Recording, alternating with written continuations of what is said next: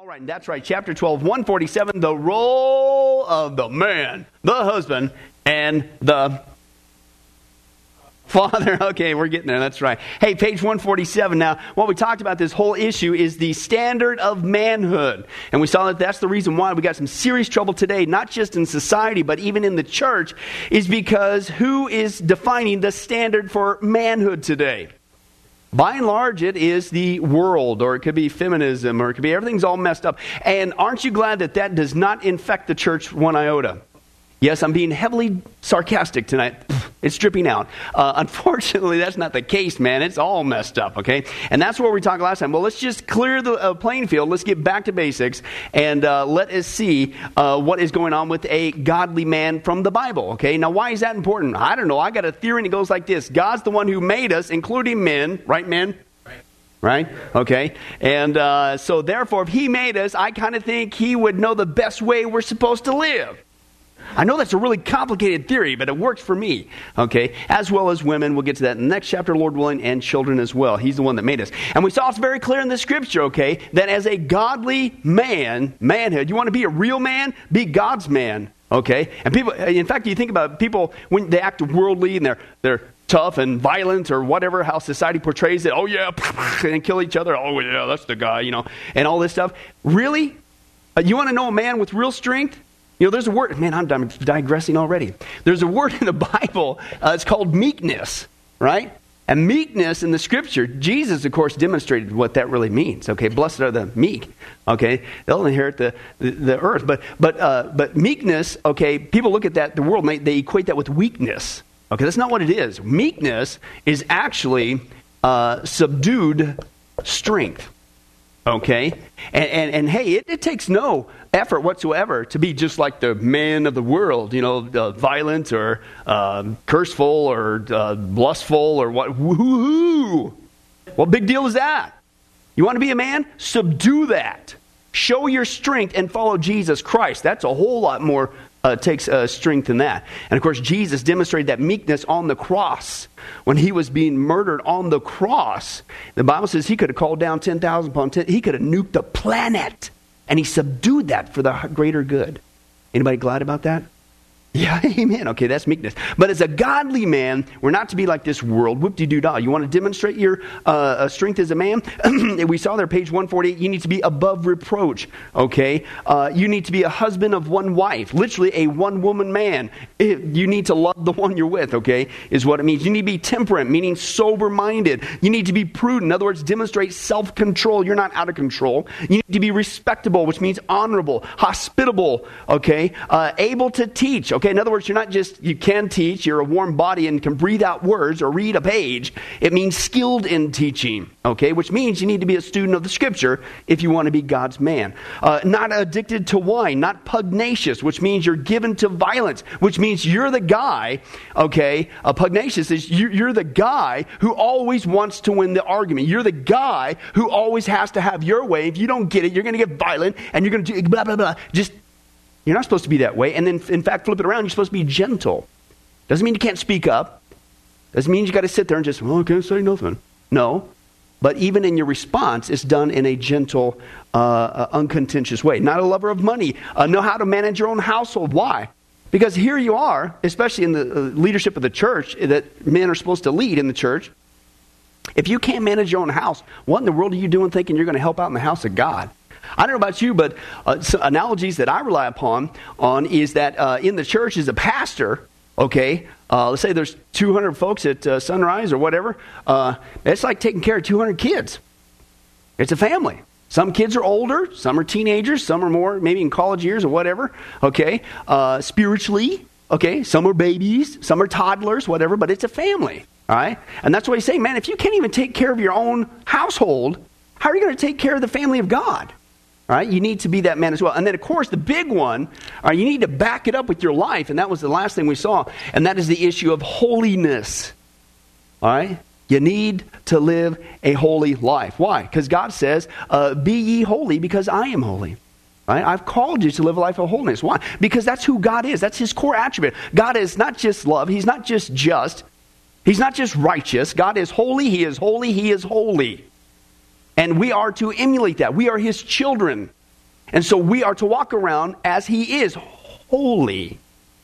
Now, we don't do that in our own strength. We do it by the Spirit of God, the Holy Spirit. And that's a whole other thing we've already dealt with. But let's get down to this issue, the bottom of page 150, where we left off. What is the role of man in society? Okay? Because you can't live in a box. Anybody ever tried to live in a box? Anybody ever get your hands on a big old box growing up? Isn't that cool? You know, we found one growing up in Kansas. Robert, you ready, buddy? We're going to bond. You and me right now, buddy. Kansas, there's nothing to do. Patrick, can I get an amen? Okay, preach it, preacher, right? Okay.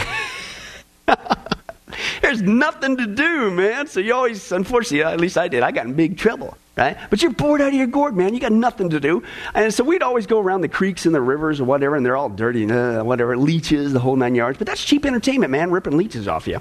And then you try to flush them down the toilet, and they don't stay down. And your sisters freak out. Man, that was awesome. I got in trouble, but it was awesome. But anyway, but you're going around rivers and stuff. You got nothing to do. And I kid you not, it was like Christmas 15 times over. We found not just a box, because the river had this embankment. It went down right into the water.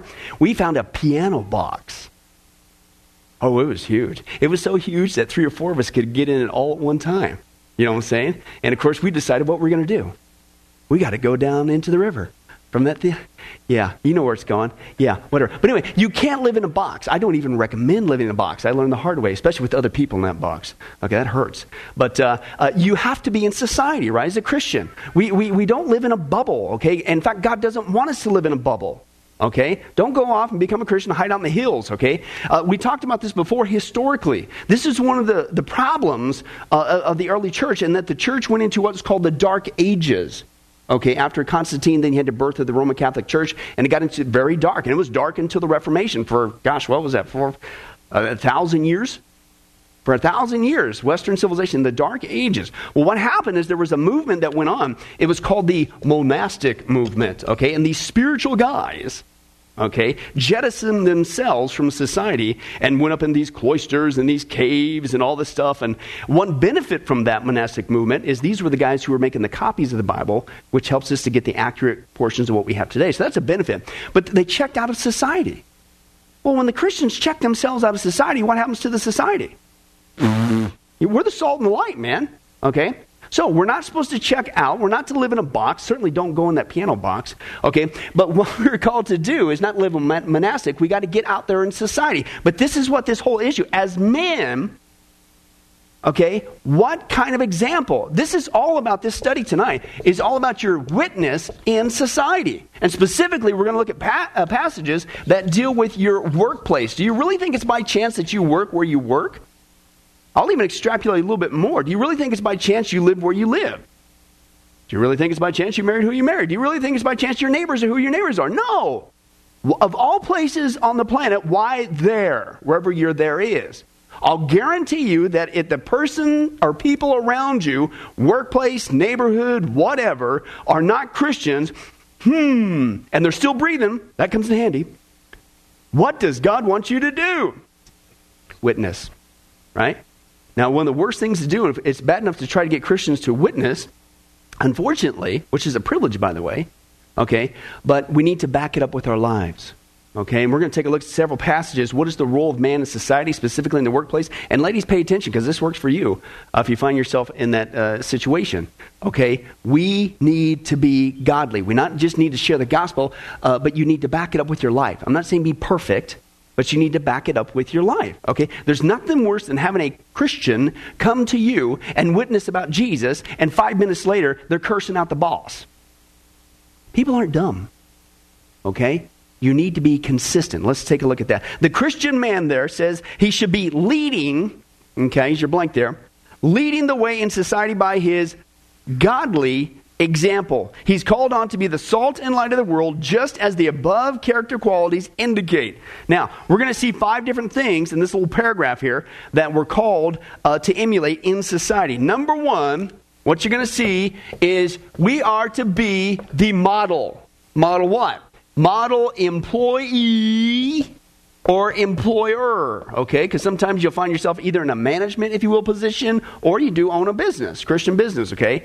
How are we supposed to behave? How are we supposed to demonstrate our manhood in society, in the workplace? Okay, let's take a look at that. The first one is Ephesians chapter 6. Let's turn there. We're going to do a lot of flipping tonight.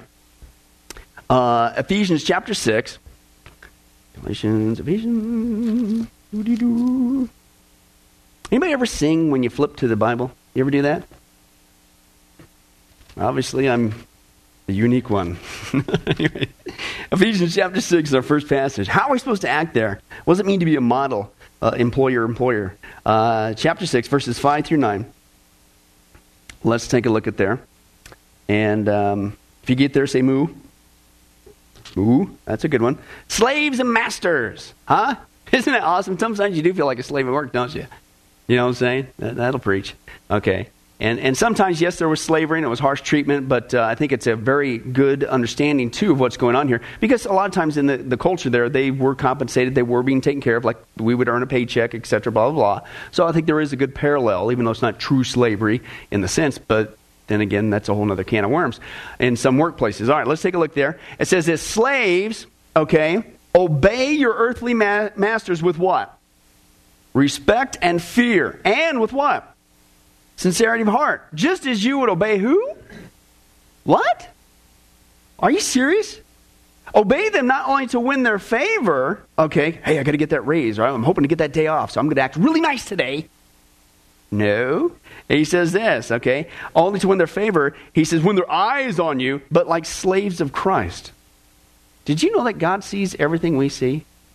Yeah. Did you know that God sees everything at all times, including how we behave out in society? Did you know that God sees the things we're doing, even though our employer may not see us, but God does? So we need to have an attitude. We're not really serving Him. We're going to see this throughout these passages. We're serving Jesus Christ.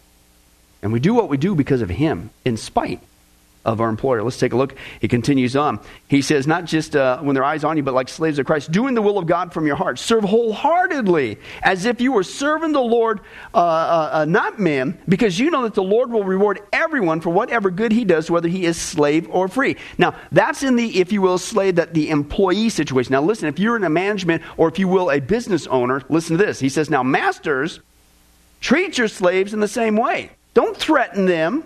You're going to lose your job. I'll fire you. I'm going to give you your vacation when you want. Right?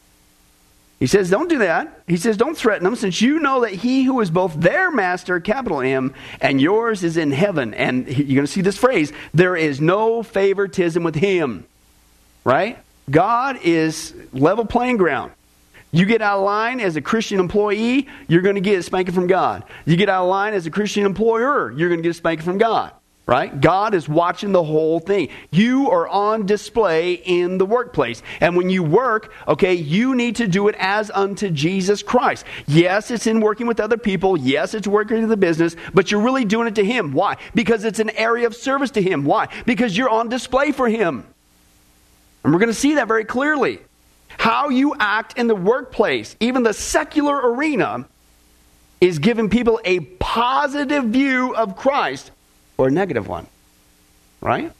It's very, very, very important. Okay, let's take a look at the next passage, Colossians chapter 3. Take it right there. Colossians 3, verse 22 through 25. Okay, let's take a look there. Once again, 22 slaves. He says this, slaves, obey your earthly masters, and how much? Everything. What? So if my boss tells me to cheat on this report or go rip off a liquor store for him, I'm supposed to do it. No, obviously that's with common sense. You need to understand that anything, even in Romans 13 when it says to obey your earthly authorities, that doesn't mean that if our government asks us to do something that is ungodly, that we do it. Okay, that's the rub there. But he says, obey them, okay, he says there and everything, and do it not only, notice the phrase there, not only when they're what's on you. Right. So whether your boss is there or whether he's not there, what are you supposed to do? Still do it. Why? Because who's watching you the whole time, Christian? We know this. The world doesn't, but we do. God. Your boss might not see you, but God sees you. Okay? is what he's saying, okay? He says, not just to win their favor. Again, you're only a good employee when you want something, and then after you get what you want, or you come back from vacation, you already got what you want, then you go back to goofing off. No. Consistency is what he's talking about. But with sincerity of heart and reverence for the Lord. Whatever you do, work at it with all your heart as working for the Lord, not for men, since you know that you're going to receive an inheritance for the Lord as a reward. It is the Lord Christ you are serving.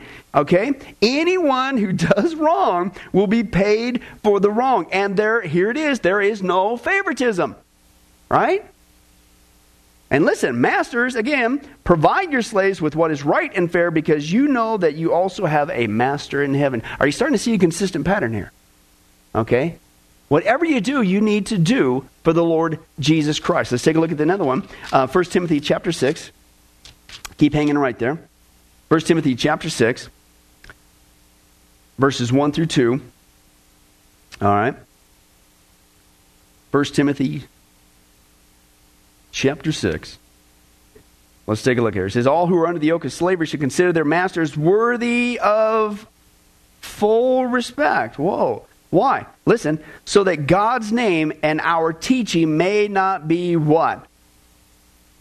I had this so drilled in my head when I was in Bible college. Of course, I was going to school at night, working full time. I was part of the night group, okay? And almost all of us there, we had to work to pay for everything, so we're working full time. And I had an instructor always drill this in our head. He says, listen, I don't care what you do as a Christian. I don't care what your employment is. Okay, I don't care if you're flipping burgers. Here's the point. You better be the best burger flipper there ever was for Jesus Christ. I don't care what your job is. Okay, you need to excel at it. You need to be the best at it. Why? Because, listen, you don't want to be the rotten employee. You don't want to give into the slander, the gossip, the baloney, the complaining, the whining that all the other employees are doing about the workplace. You are the model employee. Nobody can outflip you, man, at McDonald's. Okay? You are that model employee. Why? Because you know that, listen, it's more than just a paycheck. It's a witness that's on the line. The people know you're a Christian. And if you act just like the world, what's the logical conclusion? Well, hey, Jesus ain't working for you. Guess I don't need it either. You act and speak and behave just like me. Right? But when you continue to do it as unto the Lord Jesus Christ and you excel in whatever you do, I mean, Now, listen, I've been there, done this before. Sometimes your fellow employees will start to despise you for that. But your employer sure appreciates it. And then usually that's when they entrust you with more responsibility, which usually stirs up more trouble with the employees. But listen, you do it as unto the Lord. Why? Because I don't want my behavior in the secular arena. I could be working any place in the universe, but why here, God? Because these people don't know you, and the last thing I want to do, thank you for this job, thank you for the ability to provide for the family, I appreciate that, but that's just a means to an end. The primary purpose there is a mission field, and I don't want my behavior to slander your name or the teachings of Jesus Christ. Okay, that's what he's talking about there. We have to excel. We have to have that attitude, okay? And he says this, those who have believing masters, listen, are not to show less respect for them. They got a Christian employer. You're a Christian, you work for a Christian employer, right? You don't show less respect for them because they're brothers. Don't take advantage of that. Instead, they're to serve them even better. Because those who benefit from your service are believers and dear to them. These are the things you are to teach and urge on them. Hey guys, I can't tell you how many testimonies, it breaks my heart, of people who are Christian businessmen, Christian employers. And they tell me this. I can't believe this. They tell me the one group of people, one guy even got to the point, I give up. I will never, this is a Christian, I will never hire another Christian in my business again. Because they find out they got a Christian employer and they really goof off. And what's Paul say? What are you, nuts? I mean, we're supposed to do what's right anyway, but this is your brother in Christ. Serve him even more. Because that's what we're supposed to do as Christians. Love one another, right? Absolutely crazy is what he's talking. Let's take a look at another one there. Titus, keep flipping to the right. Titus chapter 2. Titus chapter 2, verses 9 through 10. Okay? He says this, he says there, verse 9, he says, teach slaves to be subject to their masters and, here it is, everything, to try to please them. Oh, here's one. And not, whoa, not talk back to them. What? I don't have to do that. How come? So-and-so didn't have to do that. Why are you asking me to do it? You know what your attitude should be? Because remember, you're serving Jesus Christ. You're representing Jesus Christ. Yeah, it's a paycheck, but that's not your primary purpose. And until we get that as Christians, we're always going to get messed up. The number one reason why you work, Christian, where you work, is as a witness unto Jesus Christ. And then that's also, number two, is your witness mission field. Okay? Then, yes, it's a thing that God has provided for you to earn a paycheck. If you think your paycheck comes first, you're missing it. It's a witness about Jesus Christ, serving Him, okay? And number two, you're supposed to tell other people about Jesus, okay? And that's what he's talking about here. He says, listen, don't be talking back to them. What kind of a witness is that? You're being disrespectful, okay? He says, and not steal from them. But listen, it was just a ream of paper, right? And again, even though the employer might not know, who's watching? Good thing he plays favorites and he won't discipline you. That's the code word for, yeah, right. Okay? Southern Hebrew, I think. Whatever that was. Okay. What? No. If it's just a couple pencils, they ain't going to miss them. What? No. Above reproach. Okay? And he says this, but to show that they can be, listen, fully trusted. Listen, your boss should trust you so much as a Christian that he, in his office, has his safe full of wads of cash, leaves the thing open and says, hey, can you watch my office for me while I go out to lunch? And literally can leave in peace. Because he has seen your consistent behavior. Listen, this guy not only has a great attitude, he's very respectful. Doesn't mean you can't discuss and maybe even disagree. But he's disrespectful. Don't talk smack. And they're my best worker I've ever had. And I could trust this guy. He always follows through. I can trust him. He never rips anything off from me. This is awesome. I can trust. That's the level of confidence. That's the level of witness. I mean, think about it. A Christian businessman doesn't want to hire Christians. We should be so doing this for the Lord Jesus Christ that non-Christian employers say, I only want to hire Christians. You ever in your secular workplace wish that the people around you would get saved? Here's something convicting. You ever think that the reason why they're not getting saved is because of our behavior? And that God's got us there to be that consistent witness. And on the one breath, we might speak about Jesus, but on the other breath, we whine and complain and disrespect and cheat and lie and steal just like them. We're missing out on it, okay? And let's continue on. That's what he says. He says, and they can be fully trusted so that in every way, listen to this, it's about a witness, guys. In every way, they will make the teaching about God and our Savior what? Attractive. Do you get it? That you are there on display, doing this unto Jesus Christ as a witness to Him to make Jesus look attractive. How do you do that? How do you do that, Christian? Listen, because I work with the same guy too. He's nasty. He's mean. He's not worthy of respect. He does cheat us. Okay? He's always putting this baloney on us. He doesn't even follow through with his word. But you consistently do your job and you excel at it. You always have this great attitude. Can I get what you got? What is it? Is it a pill? I like what J. Vernon McGee says. It's the gospel. Okay? And you can have it for free. It doesn't cost you. No prescription. You know what I'm saying?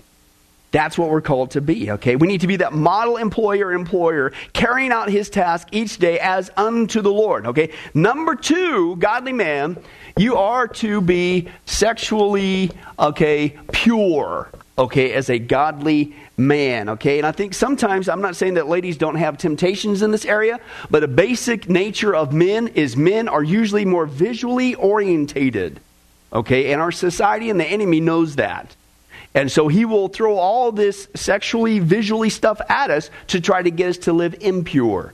Okay? Let's take a look at there. He must remain sexually pure by fleeing, not flirting, fleeing immorality in thought and deed. 1 Thessalonians chapter 4. Turn there.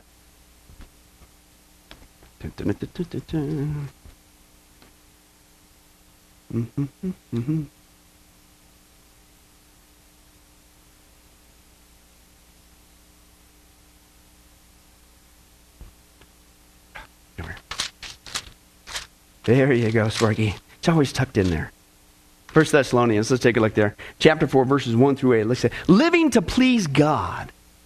Well, isn't that a neat concept? Do you think maybe we should try that once in a while?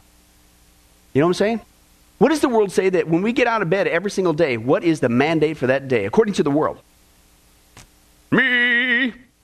Living to please me. And of course, you have to sing like that. You may sing like that when you get up. Praise God. That's right. Now you know why we have a 2-story house in my house. No, I'm just kidding. But anyway, but only on Thursdays. No. But living to please me, right? Me, myself, and I, the unholy trinity. It's all about me. Self-love, self-esteem, self-respect, self. The customer's always right. It's you, right? Christian, Jesus said, first of all, esteem others better than yourself. And if you want to be his disciple, the first thing he says, you need to deny yourself. Self is down there. And your number one mission, you want to see out of trouble? You want to start to at least get on the right path before you even get out of the house? Wake up and say, God, please, by the power of your Spirit, cause this life today to please you in everything. I can't do it, but I know your Spirit can cause it because it's not about me anymore. I need to decrease. You need to increase. It's about you, Jesus. I'm your vessel. Praise God for the privilege of even being your vessel and that I'm not going to hell. Would you please use me? With this life today, would you please cause it to be pleasing to you? That's what we should say every single day. And at least we get started out right. Instead of it's all about me. What am I going to do? I want to do this and I'm going to do this. I can't wait this and this. Man, you're already started off wrong. You're in a heap of trouble. Okay, let's take a look. Living to please God. Okay, finally, brothers, we instructed you how to live in order to please God. Pastor Billy, if I only knew how to live a life that would put a smile on God's face, how to please him. If I only pay attention, it's right here. Okay. As in fact, you are living. Now we ask you and urge you in the Lord Jesus to do this more and more. Okay? For you know what instructions we gave you by the authority of the Lord Jesus. It is God's will. Oh, Pastor Billy, I've been praying for a long time, and it's just so mysterious. It seems so elusive. If only I knew God's will for this life. Oh, read the Bible. Here's one thing, and it'll keep you busy all day. Okay? It is God's will that you should be sanctified, meaning set apart for Him, because it's about Him now, right? That you should avoid sexual immorality, that each of you should learn to control his own body in a way that is holy and honorable, not in passionate lust like the heathen, not like the world who don't know God. And that in this matter, no one should wrong his brother or take advantage of him. Don't bring that in the church. Don't treat the Christian community, the church, like a meat market.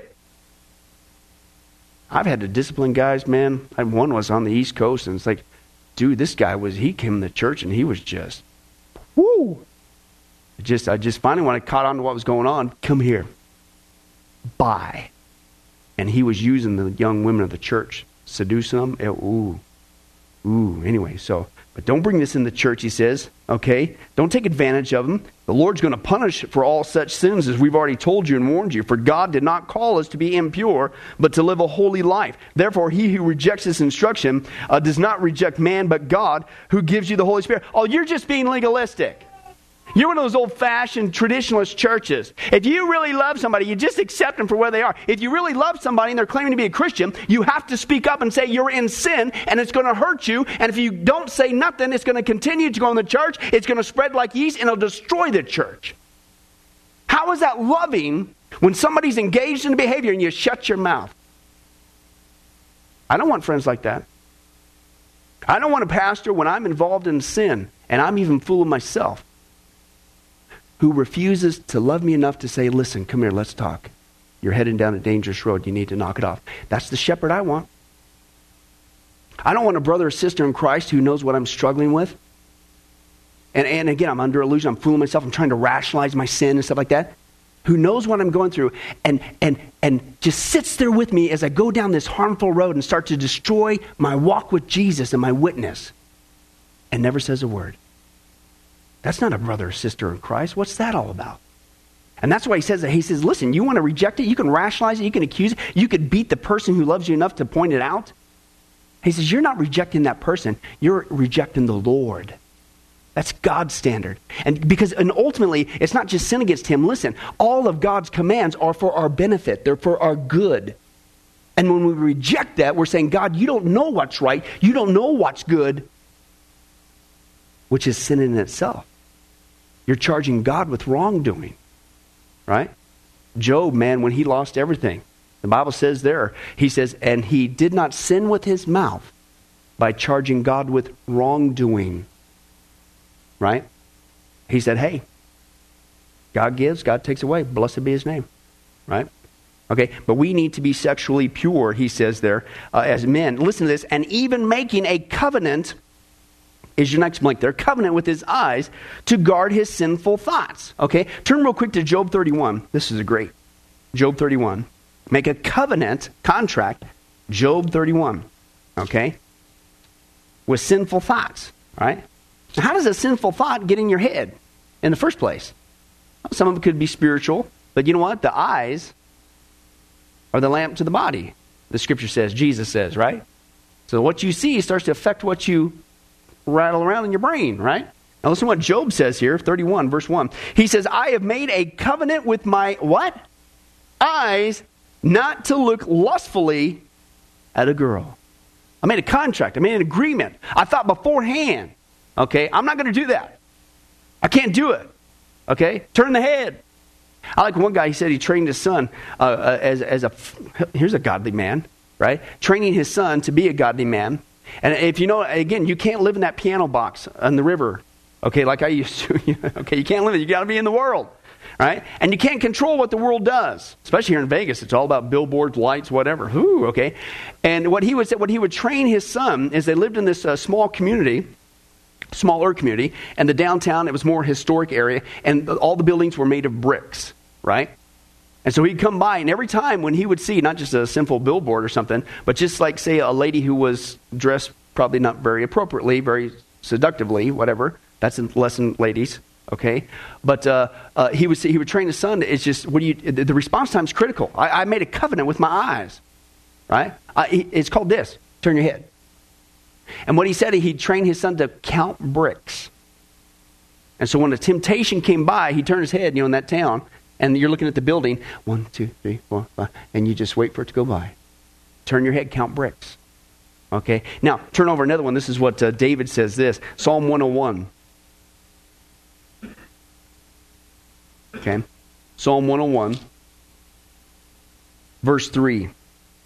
David says the same thing. Now, David, I don't know the timing of this particular psalm. It was before or after Bathsheba.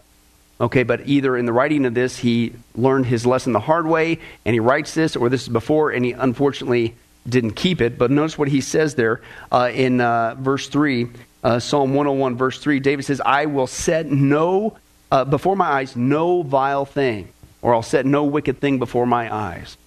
Okay, is what he's there. Now, I don't know about you, but the crackler. Wow, man, that's cool. Let's close in prayer. I'm freaked out. No. Okay, let's continue on. I'm hoping to at least finish this paragraph. Anyways. But David says this, and Job says the same thing. I'll make a contract. I'm not going to look at a lustful girl in my eyes. And ladies that can do the same thing. They tempt you with guys too. It's the same thing, unfortunately, especially today. He says, man, I'm not going to set anything wicked before my eyes, okay? And many times I've had guys come into me, especially dealing with pornography, and get addicted to that. Which, by the way, did you know studies show that the addiction to pornography, and they're doing studies on the brain, the addictions to the pornography is very similar to the level of addiction to somebody who's on heroin. It's that deep of a deal, okay? And but I tell guys, they always go, Pastor Bill, I'm just tormented. I'm convicted as a Christian. It's just this and that and whatever. And I says, listen, let me give you. We got a lot to talk about, but let me give you some instant, quick relief. I'm going to tell you to do one thing when you leave my office. You make this covenant. You do one thing, and I'm just going to throw out a figure, but I think it's pretty accurate. You're going to 80%. One thing, 80% of these lustful thoughts will be gone just like that. Not saying all of them, but about 80%. Yeah, what is it? I usually do something like this. Of course, that's the old days, right? Shut the TV off. What? Yeah. You sit there, you had a great time with Jesus Christ, you flip that baby on, you can't even get through a commercial. What's going in your eyes? That's what they use to sell stuff, is lust. You can't even watch a sitcom. And they're not even, and that's a whole other thing. It's not just the thing. It's just they don't even honor marriage. It's fornicate. Whoever gets married anymore on stuff like that. Why are you doing that? You don't think that that's going to affect your brain? You sit there, have a great time with Jesus, then before you go to bed, you got 2 hours of, and then you sit there going, why won't this get out of my brain? What? You're doing it to yourself. Make a covenant. Shut it off. Right? Junk in, junk out. Right? I'm telling you, that's the biggest thing. The other stuff, because you can't control society, you can't control your home. Okay? Why go there and torture yourself? But when that happens in society, learn to turn your head. Turn your head. Count bricks. Count bricks. Okay? And I'm telling you, goes down just like that. You know what? Unfortunately, what do people do? Yeah, but it's just one shot. Whatever. Lead a horse to water, but you can't make him drink. You know, come to me when you really want, when you're broken. Maybe you'll be ready now. I'm sorry. You know the way out. Make a covenant, make a contract. I like this, couple quotes on TV. Groucho Marx, he says, I find TV very educational. Every time somebody turns it on, I go in another room and read a book. Right? And then one guy said this, how much TV would we watch if you had to chop wood to keep it going? Right? It's just like mind candy. It's so easy, isn't it? Most of the junk that's on there is so awesome and encourages us in our walk with Jesus. It gets us to think about God and serve. Why is there so much sin? I think it's because we're not making a covenant with our eyes. Okay? Let's continue on. So he needs to do that. Number 3, he needs to be in subjection. Okay? Subjection is what he talks about there to the human government by obeying the laws, paying his taxes, praying for his leaders, and being involved in the voting process. I've said this many times before. Don't throw the baby out the bathwater. We're going to balance it out, I believe, with the next point. Okay? Where our hope truly lies. Okay? But if we got the freedom, you might as well at least go ahead and follow through with that. But again, the caveat here, even with Romans 13 is a classic passage. Oh, the government says that I have to go along and approve abortion. I don't care if the government said that. Now you're violating, there's a higher law than that. And I don't have to follow that as a Christian. That's not what he's saying blindly, okay? People get that confused, okay? But if they're asking you to obey the speed limit, that's against my constitutional right.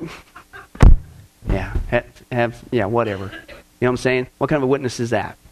I shared with you before that one Christian, man, he says, man, I purposely, on purpose, do not put any Christian bumper stickers, not even the fish symbol, on my car because I know that I don't drive the speed limit and I don't want to be a bad witness. As if God's not watching. What? It was a pastor. And his name was in his phone. No, I won't go there. What? It's crazy, folks. Okay, we need to be that witness, okay? Doesn't mean that you can't argue your case before the judge or the police officer, but you need to be respectful. As Paul says, they don't wear the sword, today's gun, for nothing. Okay, be respectful. Okay, but if the government asks you to do something unbiblical, no way. Okay? Is the balancing point. So you need to be in subjection to that, okay? Number 4, the Christian man should be actively sharing, okay, sharing the latest sports statistics.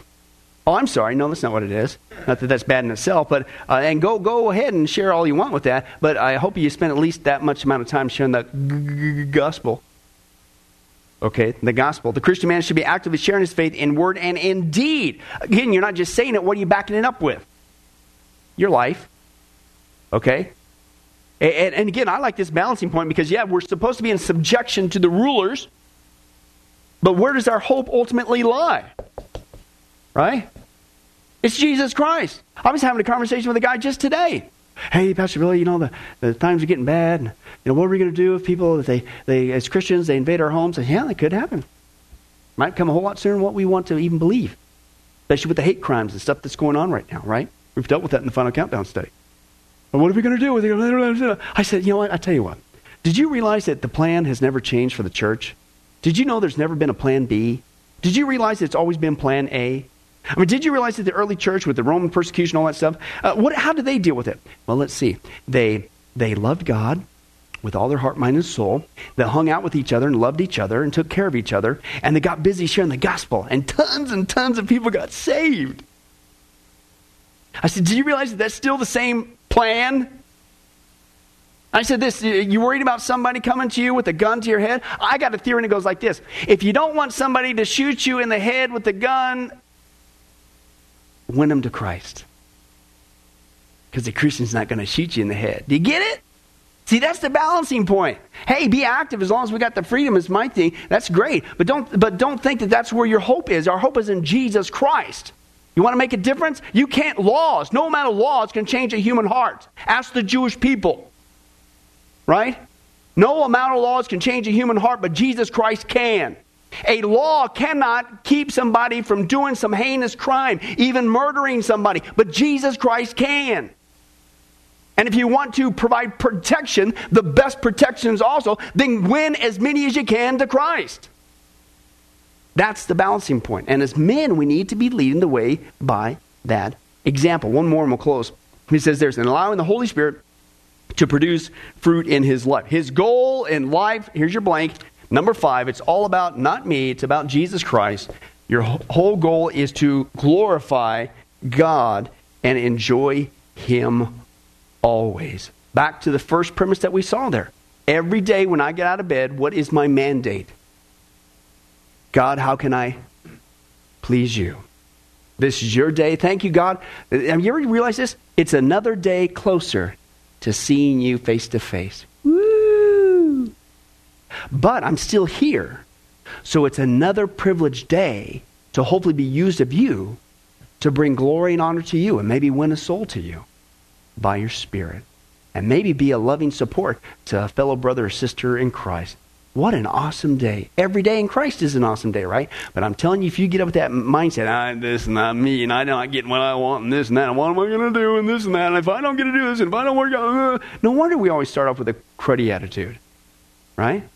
But when you get up and your mindset is to glorify Jesus Christ, whatever you do in word or deed, every single day, whatever day, how many days you got left, it's about Him. Whole different mindset. And you might actually finally be in a position to listen in your workplace or neighborhood when He says, tell them about me. Instead of your mind is cluttered with, I can't get that raise, and I didn't do that, I'm sick of this. If your mindset's about Jesus, maybe you can finally hear what He has for you to do in that day to please Him. Amen? Let's go ahead and pray. Well, hi, this is Billy Crone of Get a Life Ministries, and I hope you were blessed with this study. But in closing, let me ask you one final question. If you were to die today, are you sure that you go to heaven and not hell? Before you answer that, let me share a couple things that the Bible says. Did you know that the Bible says that God is holy and that we are not? And the wages of our sin or unholiness is death? In other words, we deserve to die and go straight to hell and be separated from God for all eternity. This is the great cosmic dilemma.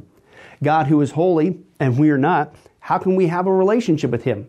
The two will never mix. Now, to make matters worse, we don't even want to admit this, even though God already knows He's God. And so God, out of love, gave us something called the Ten Commandments. The Ten Commandments were not something to just memorize or stick on your wall to give the appearance of being a religious person. The Ten Commandments were God's divine X-ray, if you will, into our heart and soul to reveal this truth that we need to admit. And that is this, that God is holy and that we are not. We are disqualified for heaven. So let's take a look at that divine X-ray that God's trying to get us to realize. The Ten Commandments, the ninth one says, you shall not bear false witness. That's lying. Okay? How many guys have ever told a lie? Raise your hand. Okay? Well, if you didn't raise your hand, you just did. You just told a lie because we've all done that. Well, that makes us a liar. Another Ten Commandment says that you shall not steal. Don't ever take anything without permission. How many of you guys have ever done that? Well, you guys already said you're a bunch of liars. All of our hands should have went up on that one. If we're being honest, God already knows. Folks, we've all taken something. We've stolen something, right? That makes us a thief. Another Ten Commandments says that you shall not use the Lord's name in vain. He's not just holy, even His name is holy. Hey, folks, let's be honest. If you can believe it, even the name of Jesus Christ has been turned into a common cuss word. Well, the Bible says that's a sin of blasphemy. Now we're a blasphemer. The Bible says you shall not commit adultery. And Jesus said, here's His standard. Even if you look at another person with lust in your eye, you committed adultery in your heart. Wow, so now we're an adulterer. The Bible says you shall not murder. And you might think, well, hey, at least I haven't done that one. Really? Again, the Bible says that the sin of hatred, wishing somebody was dead, okay, that's the same thing. It's akin to the sin of murder. It's just you pulled the trigger in your heart, but God sees the heart. Hey, folks, that's just 5 out of 10. How are you doing? You still think you're going to get to heaven on your own? You still think that you're qualified, that you're holy like God, and you could bridge the gap and have a relationship with Him forever? I don't think so. I mean, what did we just see? You're going to stand before God, and so am I. We all are. And we're going to have to give an account for who we are. Hey, God, let me in. I'm a liar. I'm a thief. I'm a blasphemer. I'm an adulterer. I'm a murderer. And the Scripture is very clear, folks. Such people as these will not inherit the kingdom of God. We're in trouble. But folks, here's the good news. The Bible says that if we would just admit that, that's the first step. To admit that God is holy, that I'm disqualified for heaven, I need a Savior. If we would admit that and then ask for the Savior to save us. That's what God was doing with Jesus. God gave us His Son, Jesus Christ. He took the death penalty in our place so that we could be completely forgiven of everything we've ever done and be made holy through Jesus so that we can now have a relationship with God both here and now and forever in heaven. We can become qualified. The word that the Bible uses is a word called pardon. That God is willing to pardon us of all of our sins and crimes that we've committed against Him and disqualified us for heaven. Right? And we've actually seen this work in real life. For instance, there's been people who have committed crimes, gone to court, the gavel's been passed, the judge has said, hey, listen, we all know you're guilty, you even admit you're guilty, and for your crimes, you're going to not just jail, you're going to await in jail to go to the death penalty. And did you know that there actually is a way that somebody could get off of death row? It's called a pardon. The one in the authority, the governor, can grant what's called a pardon for that person's crimes, and they literally can go free. Not because of something they did, because the deeds are already done, you can't undo it. Not because they tried to clean up their act while they were stuck in the jail cell, because that doesn't change anything. But simply out of mercy, the person who has the authority can give them a pardon and they can go free. And did you know it's actually on historical record that there have been people who have been granted a pardon from the death penalty and they've refused to take it. And so even though the offer was there to be set free, they themselves still had to go to the death penalty. Folks, in a nutshell, that's what God's doing every single day with all of us this side of heaven. While you still have breath, you still have an opportunity to receive God's pardon. He's willing to forgive you of all your sins if you would just receive His pardon through Jesus Christ. Again, that's what He was doing on the cross. The cross was the death penalty of the day. But since we weren't there, and since we can't earn it, it's a gift from God, you have to receive that by faith. Reach out even today from your own spiritual jail cell, if you will, and say yes to Jesus and God's pardon so that you can be set free and go to heaven. The Bible says that if you will confess Jesus as Lord and believe in your heart that God raised Him from the grave, you will be saved.